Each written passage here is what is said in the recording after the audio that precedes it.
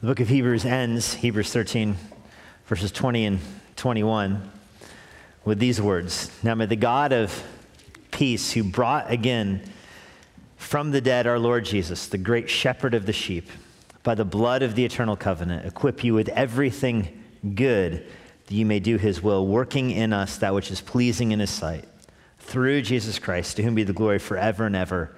Amen. In the late 1500s, there was a group that developed in Europe, Poland really, called the Socinians.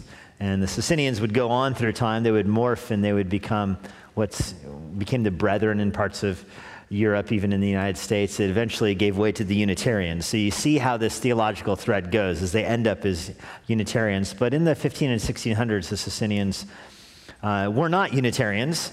They were arguing that they were, in fact, evangelicals. They did, in fact, believe the scriptures, that they wanted the necessity of personal conversion. They took on the Catholic Church. They were, on the face of their movement, Catholic. They were supposedly under the authority of the Catholic Church, and yet they fancied themselves evangelicals because they were calling for people to come to faith. This was after the Protestant Reformation, so they were trying to have a foot in both worlds. But the heart of the Socinian teaching came down to this logical dilemma that they were unable to answer. They would present it to other believers, and this is how so many people became Socinians, as they were not able to answer this question for themselves. They would ask the question, is salvation free? Does God freely save? Is it in God's heart, or is it in God's desire to save? And we would be prone to answer yes to that question. And they would argue that if salvation were free from God's heart, that God was freely saving, then there's no need for the cross, because the cross represents a payment required for salvation. So it goes. And so they said you would have to choose between either believing God wants to save people freely, or that God saves people reluctantly through the cross. So either the cross purchases your salvation, in which case God is not freely giving it, or God is freely giving it and the cross does not purchase it. And this eventually became known as the exemplary view of the atonement, the idea that the cross didn't purchase your salvation, but it was just a model of love. It was a model of self-sacrifice. And if you keep going through history, that view morphs into really modalism, that Jesus wasn't God, in the Son of God. He wasn't the eternal Son of God. Rather, he was just a person who was born that had the Spirit of God dwell in him in a unique way for a period of time, and that ends up being Unitarianism, and which now really is universalism and whatever. Unitarianism is, you see a Unitarian church today, it's everything all at once. It's a total mess, but it traces its way back to this very idea that if the cross actually accomplishes your salvation, that means God can't freely be desiring to save you. In other words, you don't want to give something away if you're also charging for it. You can't say, oh, I desired for you to have this, but I demand $100 for it. Well, which one is it? Which one is it? That was the great Socinian riddle, and it has stumped a lot of people through the centuries, but I think this notion of a covenant of redemption that is taught here at the end of verse 20 of Hebrews 13 is the way that we solve that riddle. It allows us to say that salvation is free from the very heart of God, that God desires in himself to save, and at the same time, the cross is the necessary payment for our salvation. Before we get to how this passage solves that, I want us to look at the phrases in these two verses more carefully. In many ways, this little paragraph here at the end of Hebrews is a fitting partner with the passage we looked at this morning. Be an imitator of God. Walk in love as Jesus did, who gave himself up as a sacrifice and a fragrant offering for us to God, as Ephesians 5:1-2 says. This partners with that so well, because this is a verse in light of all the moral commands that go through Hebrews 13, for you to live out these moral commands, keep the marriage bed pure, be submissive, and all the moral commands in Hebrews 13 are building up to this blood of the eternal covenant. This demonstration that God is the one who can work these in your life. There's parallelism in these two verses, and maybe you notice that verses 20 and 21 as I read through them. There's two actions. There's an action in verse 20 That is God bringing Jesus up from the dead. And there's an action in verse 21 that God is equipping you. God is working in your life to do his will. And so as you look at these two verses, they're joined together. God is at work on Jesus, bringing Jesus out of the grave. And that same energetic work of God, the same power of God that is at work resurrecting Jesus Christ from the grave, is also at work in you, equipping you for every good work that the Father would have you do, working in you, which is pleasing in his sight. So both are pleasing in his sight. The resurrection of Jesus is pleasing in the sight of God, and you being sanctified is pleasing in the sight of God. Both are works of God too. It's God who worked in Jesus to resurrect him from the grave. This is resurrection power as through the Holy Spirit, as Paul says to the Philippians. And it is also God at work in you to sanctify you. And he's at work in you in the same way. His Holy Spirit is convicting you of sin and equipping you, gifting you, encouraging you, putting you in the church that is built together by the Holy Spirit to do his will, is the language in verse 21. So there's this parallel act of God. He works on Jesus to resurrect him. He works on you. By the way, the word for equip here, I love this word, the first word in verse 21 in the ESV, to God is equipping you. That word equip, it's the word for fixing something that's broken, which should be humbling to you. That you're broken, and God's got to fix you. It's used in Matthew 4 as another place it's used in the New Testament for mending nets. That's what the fishermen were doing. They were mending their broken nets. Their nets have holes. Can't catch a fish with a net with a holy net. Jesus makes nets holy, but in a different way. They had to knit their nets together so it could keep the fish in them.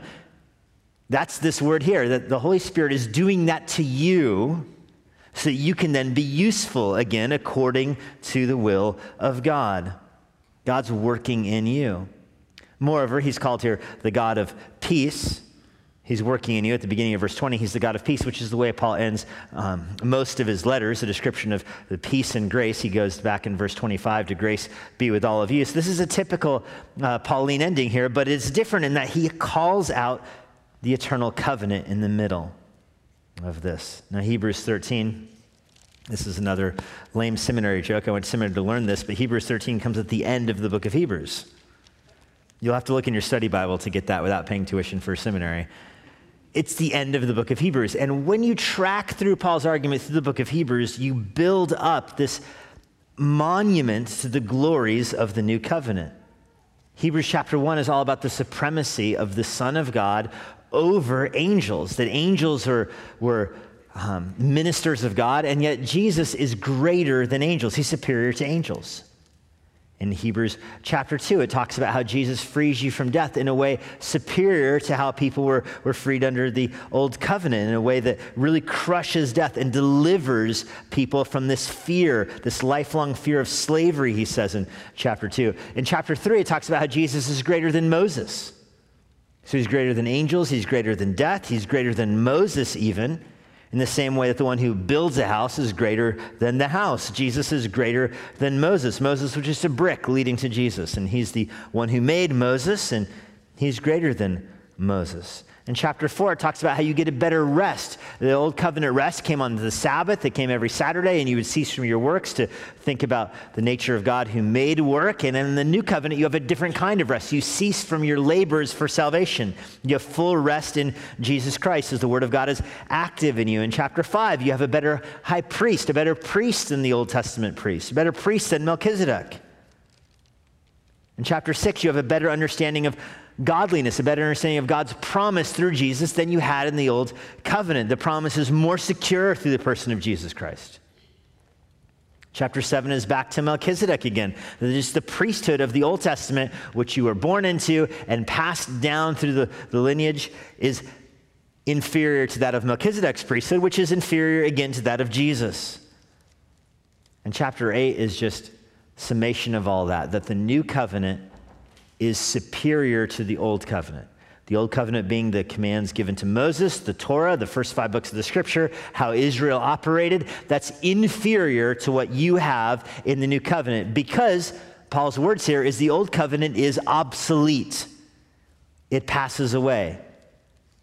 And then chapter 9 speaks of the holy place, that when you pray, you're brought into the very throne room of God because Jesus is in the throne room of God making intercession for you. How different is that than the throne room under the old covenant, where the old covenant, the priest would go in and then but once a year. Now in the new covenant, you pray, Jesus is making intercession for you. The Holy Spirit is sanctifying you because you are the temple. It's not a place you go into. You are it, and your conscience is cleansed by the blood of Christ so you can serve the living God.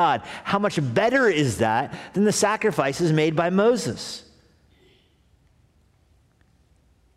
And then chapter 11, my goodness, is the faith. He's not saying that you have a different kind of faith than the old covenant saints have. You have the same faith they did. Their faith was in the future Savior. Your faith is in Jesus Christ, but they were not made perfect. They were not made complete without you. So when you take all that together, you have a better kingdom promised than the kingdom of Israel. You have a better covenant, the new covenant, than the old covenant. You have a better priest. You have all of this as superior. And then you get to chapter 13. After all of that, verse 20, the God of peace who brought up the Lord Jesus from the dead. There was never a Passover lamb that was resurrected. Never. Hundreds of thousands of them killed every single year. Never was one resurrected. They repeated the sacrifices every year, over and over and over again. Those sacrifices could not sanctify the conscience and make the worshiper able to serve God with a clean heart. That couldn't happen. But now through Jesus Christ, his blood does sanctify us. It speaks a better word than the blood of Abel, and it makes us able to worship him, capable of worshiping him, because it results in the resurrection of Jesus Christ. That's how qualitatively different the new covenant is from the old covenant. The pinnacle of the old covenant sacrifices did not get resurrected. But Jesus, our only new covenant sacrifice, was resurrected, led back out of the dead, and so he becomes the shepherd of the sheep. And of course, we are his sheep. We serve him. We go into this world as sheep. There's all kinds of humility with being called a sheep. You know, sheep are dumb, and they're bite, and they're angry, and they wander away, and they just do ridiculous things. And you've heard all kinds of illustrations about how dumb sheep are, and then you're humbled by recognizing the Bible calls you a sheep, and you need a shepherd, and Jesus is your shepherd, and you have all that together. But here, it's the shepherd of the sheep who has resurrected to work in your heart. And then there's this phrase in the middle of this. This happens by the blood of the eternal covenant. The old covenant is certainly transitory. I just gave you a summary of the book of Hebrews and how much Jesus is better than all of those other things that have gone before him in the book of Hebrews. But I want to talk specifically about how much this new covenant is better than the old covenant. Here's a couple phrases. You don't need to flip there. If you're familiar with Hebrews, these verses will sound familiar to you. Hebrews chapter 7, verse 22 says that Jesus is a guarantor of a better covenant. Jesus signs off on a covenant that is better than the old covenant. That's the language that Paul uses, Hebrews 7:22. It is a better covenant. I just like that Paul cuts through all the fog just there and says, you know what, the new covenant is better than the old covenant. It just is. And then you can make a list of a million ways it's better than the covenant given to Moses. But it just is. Hebrews 8, verses 6 through 13 says the old covenant is obsolete and replaced with a new and better covenant. Now, obsolete is something that just runs out. If you have an iPhone, you understand what obsolete means. Your iPhone is obsolete right now. Those things are programmed to be obsolete. I mean, there was a class action lawsuit a few years ago that Apple settled when it was revealed that some of their batteries were programmed to start losing capacity after a couple years to force you to go out and buy a new one. Man, that's infuriating. We have an Apple computer in our house that is just pristine. It is kept. We just took the plastic wrappers off of it a few years ago, and we can't sync it with anything because none of the software updates. This thing is precise and glorious in our basement and entirely worthless because it is obsolete. That is the idiom, or that is the picture for the old covenant. It didn't update. The update came through and it didn't sync. It wasn't connected to the Wi-Fi. The old covenant did not get updated. And so if you're living under the old covenant, you have no access to God because it hasn't been updated. And even when it was working properly, it wasn't doing what the new covenant can do. That's an argument for a new phone, by the way. Even when your old one is working fine, it can't do the new phone does. The new covenant is so superior to the old covenant because the old covenant ran out. It's obsolete. And one of the many ways the new covenant is better than the old is that the old covenant is obsolete. And one of the many ways the obsolescence of the old covenant is seen is that the new covenant provides an eternal inheritance. That's Hebrews 9, verse 15. That through the new covenant, we have an eternal inheritance. And that's where Paul drops the word eternal on us here. We have an eternal inheritance. Through our faith in Christ, our inheritance does not run out. It doesn't expire. It's not like one of those coupons you get in the mail that says expires after 30 days. It's not one of those offers you get that says act on it by the end of this year. You know, you go to refinance your house and you're told you have this rate locked in for 30 days and then you could lose it. That's not what the new covenant is like. There's no expiration on it. It doesn't expire. The terms don't change. It's an eternal inheritance stored in heaven. Now, that doesn't mean the new covenant doesn't require blood, as we see here.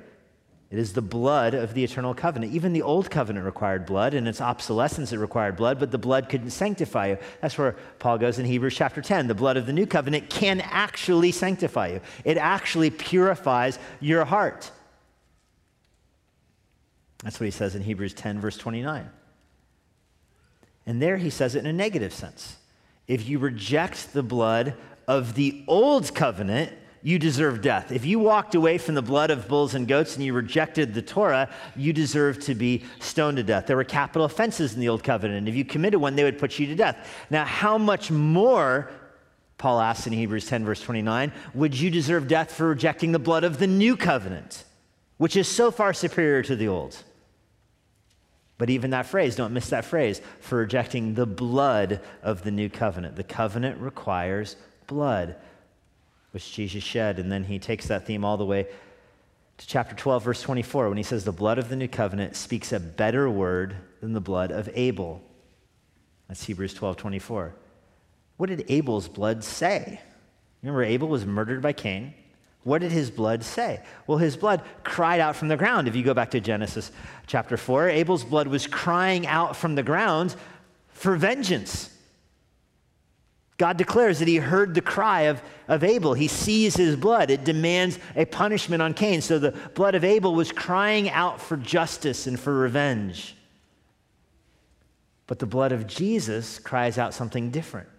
It doesn't cry out for vengeance. It cries, Father, forgive them, for they don't know what they're doing. That's the better word. It tethers you through faith in the blood of Jesus to an eternal covenant and an eternal inheritance. So we just traced the use of covenant through Hebrews. We looked at the use of the word blood through Hebrews and saw how it's building up to this crescendo, but there's one more word that's used repeatedly in Hebrews that I want you to track with throughout this entire book. It uses the word eternal, sprinkled in every few chapters, and lots of things are called eternal in the book of Hebrews. Salvation is called eternal in Hebrews 5, verse 9. There's an eternal salvation you can have. A judgment is called eternal. In Hebrews 6, verse 2, if you are apart from the gospel, you stand condemned to an eternal judgment in hell. Hebrews 9, verse 12 says that the new covenant, salvation and redemption are eternal, that your redemption won't expire. It is also eternal. We looked at this one already. Hebrews 9:15 says your inheritance is eternal. But most critically, in Hebrews 9:14, it says that the Holy Spirit is eternal, which makes sense if you understand the Trinity. The Holy Spirit has all the attributes and the essence of deity, a person of the triune Godhead. And so, of course, he would be eternal. If God is eternal, the Holy Spirit is eternal. And you see where all of these threads run together and they join in Hebrews 13, the end of verse 20. Here you see the superiority of Jesus Christ, resurrected from the dead, the great shepherd of the sheep, by the blood of the eternal covenant. Paul has developed all three of these themes, blood, eternality, and the covenant, independently throughout this whole book, and they all connect here in verse 20. This is a reference to an Old Covenant verse, Isaiah 55, verse 3. Those under the Old Covenant, Isaiah says, you're looking forward to the day when the new and eternal covenant comes. Ezekiel 37, verse 26 says, when the new covenant comes, it will be an everlasting covenant, an eternal covenant. It won't end. And so there were already Old Testament prophecies about a new covenant coming. That's his point back in chapter 9. There wouldn't be a promise of a new covenant if the old covenant wasn't obsolete. But by promising you a new covenant, it makes the old one obsolete. Well, here Paul says the old one will be obsolete, but the new one will also come with blood, and that blood will bring with it an eternal promise. But it too is a covenant. This is an eternal covenant because it's God's final, costly payment for our sins. It results in an eternal forgiveness. Our forgiveness won't ever run out. We won't ever lose track of our forgiveness. We won't ever get to a time where our forgiveness expires. Our forgiveness also is eternal. That in no way glosses over or condones sin. But instead, it's fitting that God would completely remove our sin from us because in all of his ways, he's holy, righteous, and true, and he died his own death on the cross in the place of sin. That's what the old covenant couldn't do. The lambs and the rams and the bulls could be, in some sense, sacrificial, in some sense, substitutional. They could go in our place, but they could not actually take on our sins. They would even lay their hands on the scapegoat. They would lay their hands on the goat as a public demonstration that our sins became the goat's sins, and one goat would be killed, and one goat would run away to demonstrate that your sins went away, and it was your goat took your sins away with you. You did not want that goat wandering back into camp, did you? Like, whoa. But when Jesus dies, he never wanders back into camp. He actually took our sins on him, and he actually takes them away. Forever. And that's why, looking forward, it's called an eternal covenant, because you will experience the joys and the privileges of this forever. I know I'm coming close to beating a dead ox here, but the old covenant wasn't eternal. It was not eternal. So if you feared Yahweh in the wilderness, every year you sacrifice the lamb. Every year. You come into the promised land, every year you sacrifice, well, the 5 sacrifices that are described in Leviticus. You're doing them all the time. And you're doing them knowing that they are obsolete, knowing that they're going to run their course because there's a new and better covenant coming. So the whole time you're doing this, the sense of eternality is lost on this because you know it will be repeated next year, and then the year after that, and then the year after that, until it's not repeated anymore because it's no longer effective. There's a real sense of lostness in that, a real sense of hopelessness in that, that is replaced with the blood of Jesus, that is eternal and not repeated once for all time, once for sin. When you understand that, you understand why it's so significant that the sacrifice of Christ was singular. It's not repeated every time in the Catholic Mass. And that would make it obsolete again. That would make it impotent. It would make it powerless to actually produce change. Moreover, you understand that the benefits and the blessings of it don't run out after a year or a million years, forever and ever and ever. But there's one more word I want to drill down on here on verse 20. That pretty much covers blood and the eternal. But the last word here, covenant. What a strategic word that's used. This is the blood of the eternal covenant. Now, all of God's dealings with mankind are through covenant. And when you define covenant the right way, it's just this idea that there's expectations, there's commands, there's 2 parties involved. God is not negotiating with an equal here. He's giving to us commands about how we should live our life. And so it's fitting here that he would describe the eternal plan of salvation also as a covenant. It was Dwight Pentecost, the professor at Dallas Seminary, who said it's critical to understand that God relates to people through covenant. And a covenant is not a plan, Pentecost writes. A plan is not eternal. A plan is not internal. And a plan can change. Those are Pentecost's 3 points. That a plan is not eternal. When you plan something, you're just going with it. And the plan has this idea of flexibility, Pentecost writes. That plans are flexible. We use that word the same way, right? What are your plans for this weekend? And you probably go through this with your kids. Your kids ask, what are your plans? You tell the kids the plans and something changes, and your kids at first are like, rawr, you promised. No, we planned. It's wrapped up in the word. We planned it, but it didn't go out that way. We understand this. So Pentecost says that's one of the reasons a plan is different than a covenant. A covenant can't change. You don't write a covenant, or a contract would be more of an English word, and then change it. You can't tell your bank, I signed that contract, but hey, contracts change. We have that idiom with plans. You can tell somebody, plans change, so we didn't do that. But you cannot tell your bank, contracts change, What are you going to do? You'll find yourself in court. A plan can be entirely internal. You can plan something to yourself. You can say, I'm scheming this. I have a plan in my own mind of what I'm going to do. It's my own plan. I didn't consult with anybody. I did this myself. It's my own plan. But a covenant is not that way. You can't covenant with yourself. A covenant requires another party. It requires a second person to covenant. And that's part of what makes it so formal. So, when Paul uses this word here, the blood of the eternal covenant, what does he mean when he calls it a covenant? Who is he talking about here? Well, in some sense, he's talking about the new covenant. It's new covenant, which is, replacing the old covenant. The old covenant has become obsolete. The blood of Jesus Christ ushers in a new covenant.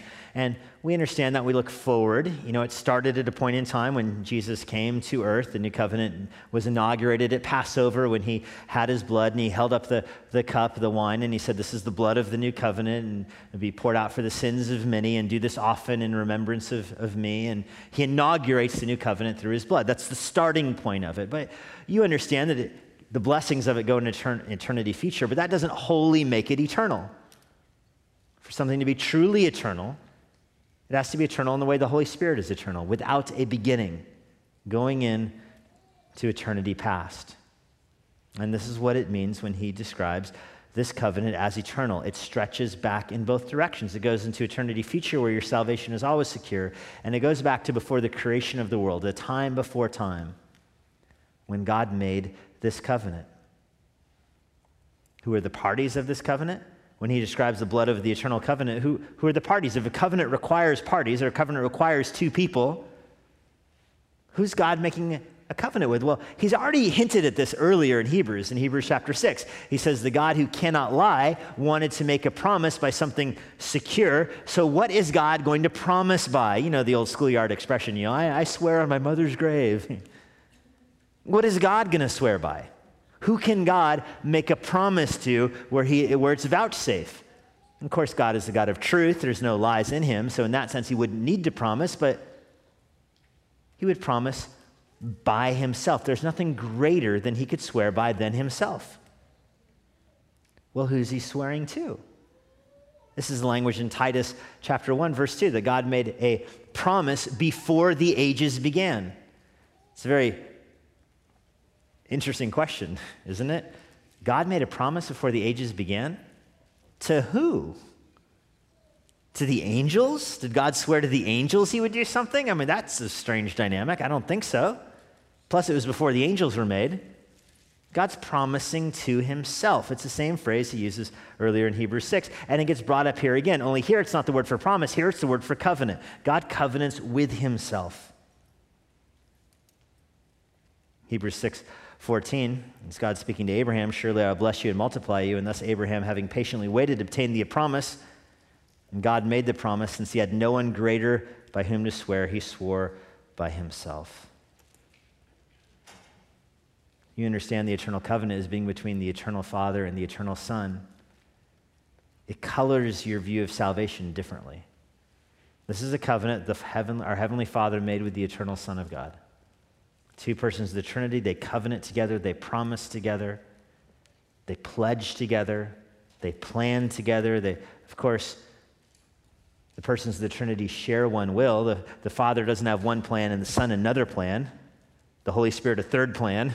There's no negotiations in the Trinity. And the Father says, well, I'll give you this as long as you don't do that. Well, I'll do this as long as you don't do that.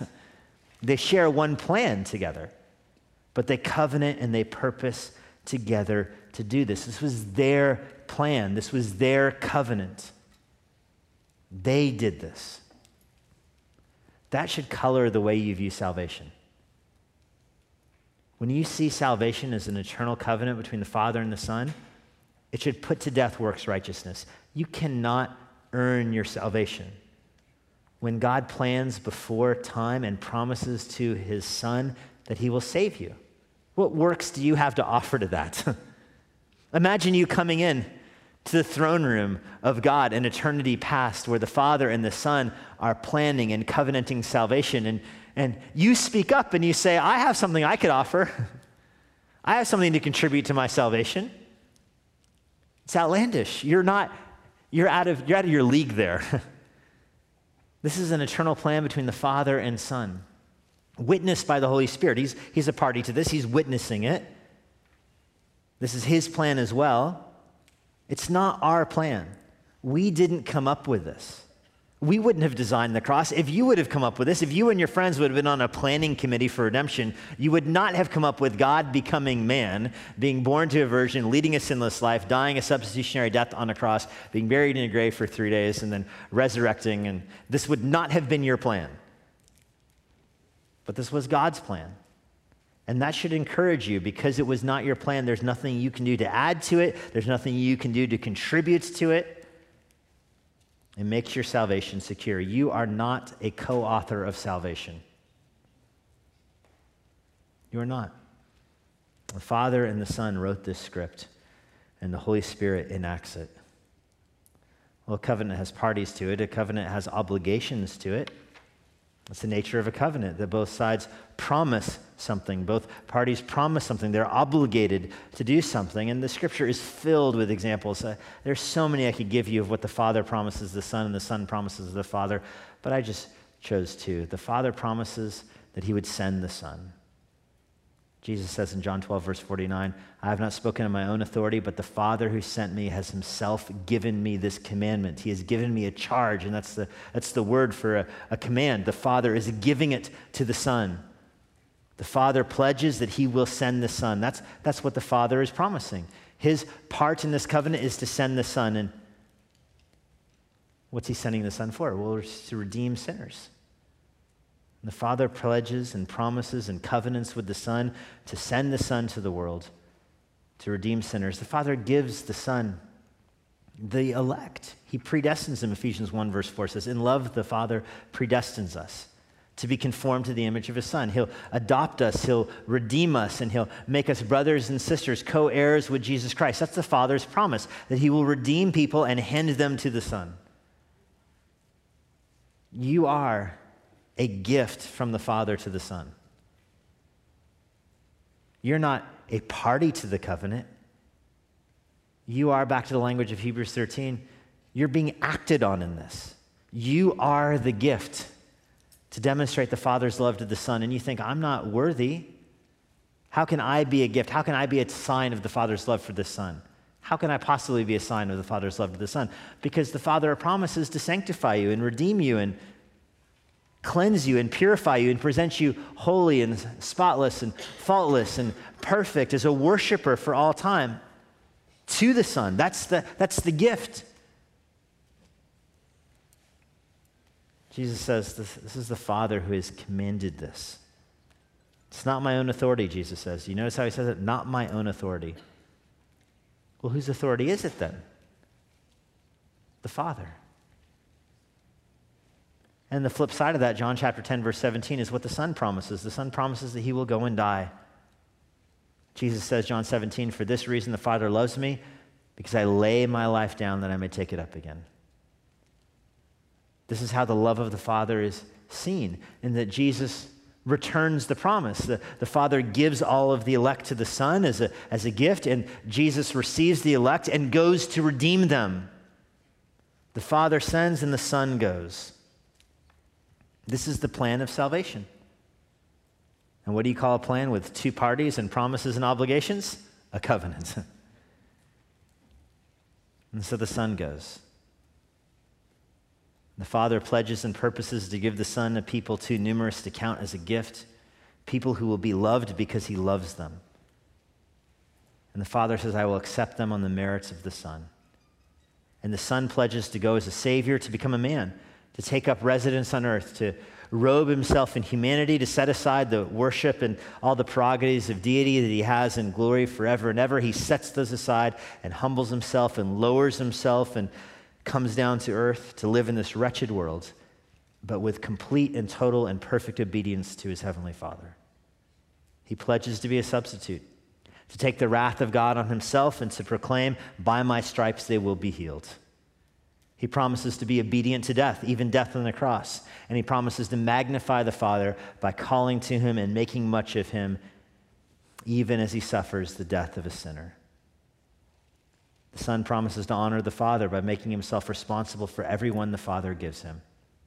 So you are a gift from the Father to the Son, and you are received by the Son, who takes ownership of you and pledges to nurture you and purify you and sanctify you. The very thing the Father promised to do, the Son receives and says, I'll do that. So the Father gives you the Son, and the Son presents you back to the Father, spotless and holy and righteous. And you say, well, what does the Holy Spirit do? What's his role in this? He's doing this to you. He's all over this. He's the one that is implementing this promise, implementing this pledge. He is the one who resurrected Jesus from the dead. He is the one that is equipping you to do all the good works that are pleasing in the sight of God our Father through Jesus Christ. Do you notice how each person in the Trinity is making much of the other? The Father is doing everything he can in redemption to make much of Jesus Christ. The Son of God is doing everything he can to make much of the Father. The Father gives you to the Son as a gift so that the Son can celebrate and rejoice. And the Son gives you right back to the Father so the Father can marvel at the Son's beauty. Each is acting reciprocally. Each is acting, directing glory and worship to the other, and the Holy Spirit is as well. This is the way of love. This is what Paul means in Ephesians 5, verse 2. When you consider the cross, you walk in the way of love. You prefer others, you pursue them, you elevate them. This is the act of love in the Trinity. It involves giving and going. It involves sending and receiving, serving and sanctifying. And this is huge because it shows you that what happened at Calvary didn't start in Bethlehem. What started in Calvary didn't start when Jesus was born. It didn't start even with the prophecy given to Isaiah. It didn't start with the prophecy given to Jeremiah of the New Covenant. It didn't start with the prophecy given to Abraham that there would be an only son who would come and be the sacrifice. It didn't start with the prophecy given to Adam and Eve in Genesis 3 that one of their seeds and descendants would crush the head of Satan. It started well before that. This is a promise whose roots are not in the garden, but before the garden.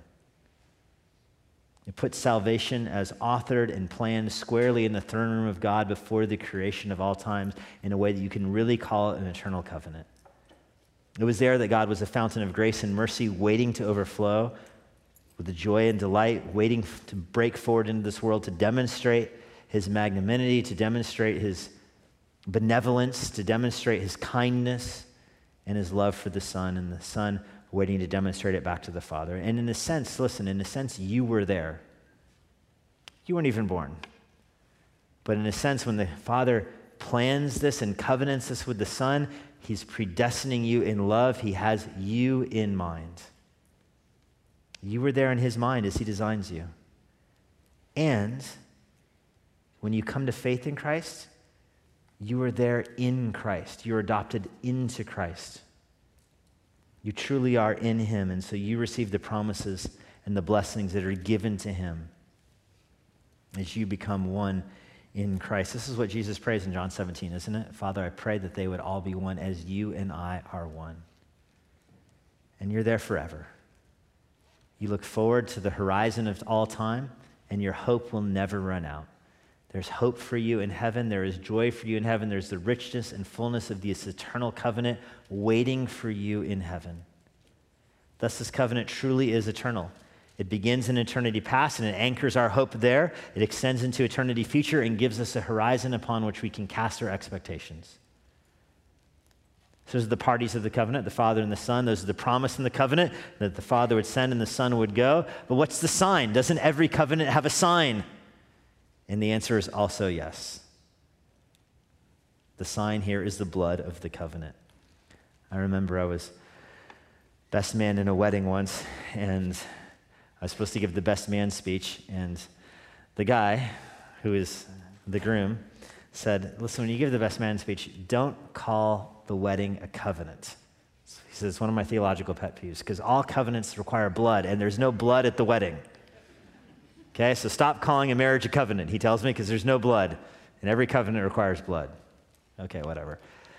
So there I am in the courtyard of the hotel where the wedding is, and I'm holding in my hands a glass of red wine, and I'm looking at it, and I just have all of this, I'm about to give the toast, all of this new covenant illustration where Jesus takes, and it's not communion at a wedding. I grant that. You know, when you're giving a toast at the wedding, it is not the same thing as communion. But why bother with the toast? Because there's some kind of pledge and promise that's happening here that's more significant than a pledge or promise you make at the playground or even when you sign a house. This is something, the most significant promise of your life. You don't necessarily need to call it a covenant.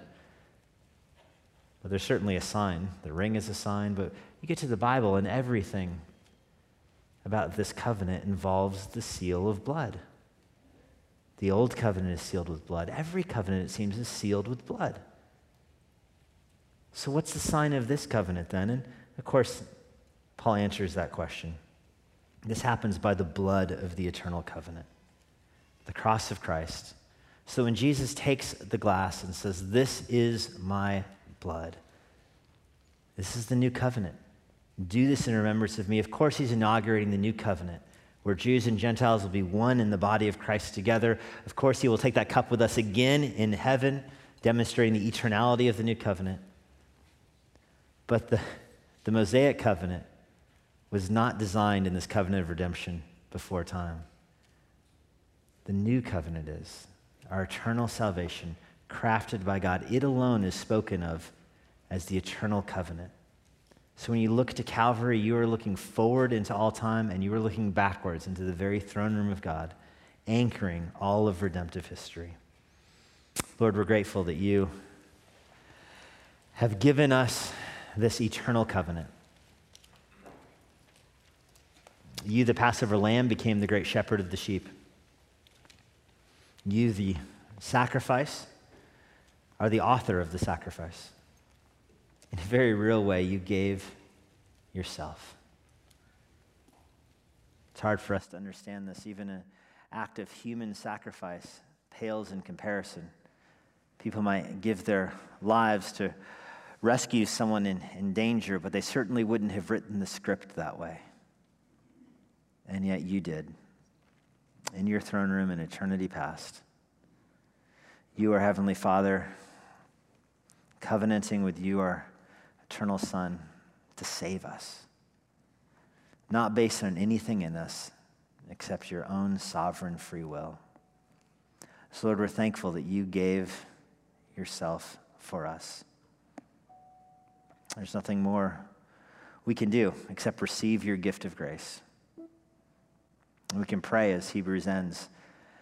The same Holy Spirit who raised Jesus from the dead would be at work in us. The same blood of the eternal covenant that has secured our redemption would cleanse us and purify us and enable us to serve the living God. So we do pray in light of this eternal covenant that we would be servants, filled with love and joy for your people, because we are all a gift. We're all designed by you to glorify the Son, designed by the Son to glorify the Father, recipients of the Holy Spirit who equips us to do both of those things. We give you thanks for this in Jesus' name. Amen. And now, for a parting word from Pastor Jesse Johnson. Thank you for joining us today. If you're in the Washington, D.C. area, I would love to see you at Emmanuel Bible Church. Our service times and church information are on our website at ibc.church. For more information about the Master's Seminary and their Washington, D.C. location, go to tms.edu. I hope this resource has been a blessing to you, and it helps you seek the Lord daily, serve others around you, and share the gospel of Jesus Christ with boldness. May the Lord bless you.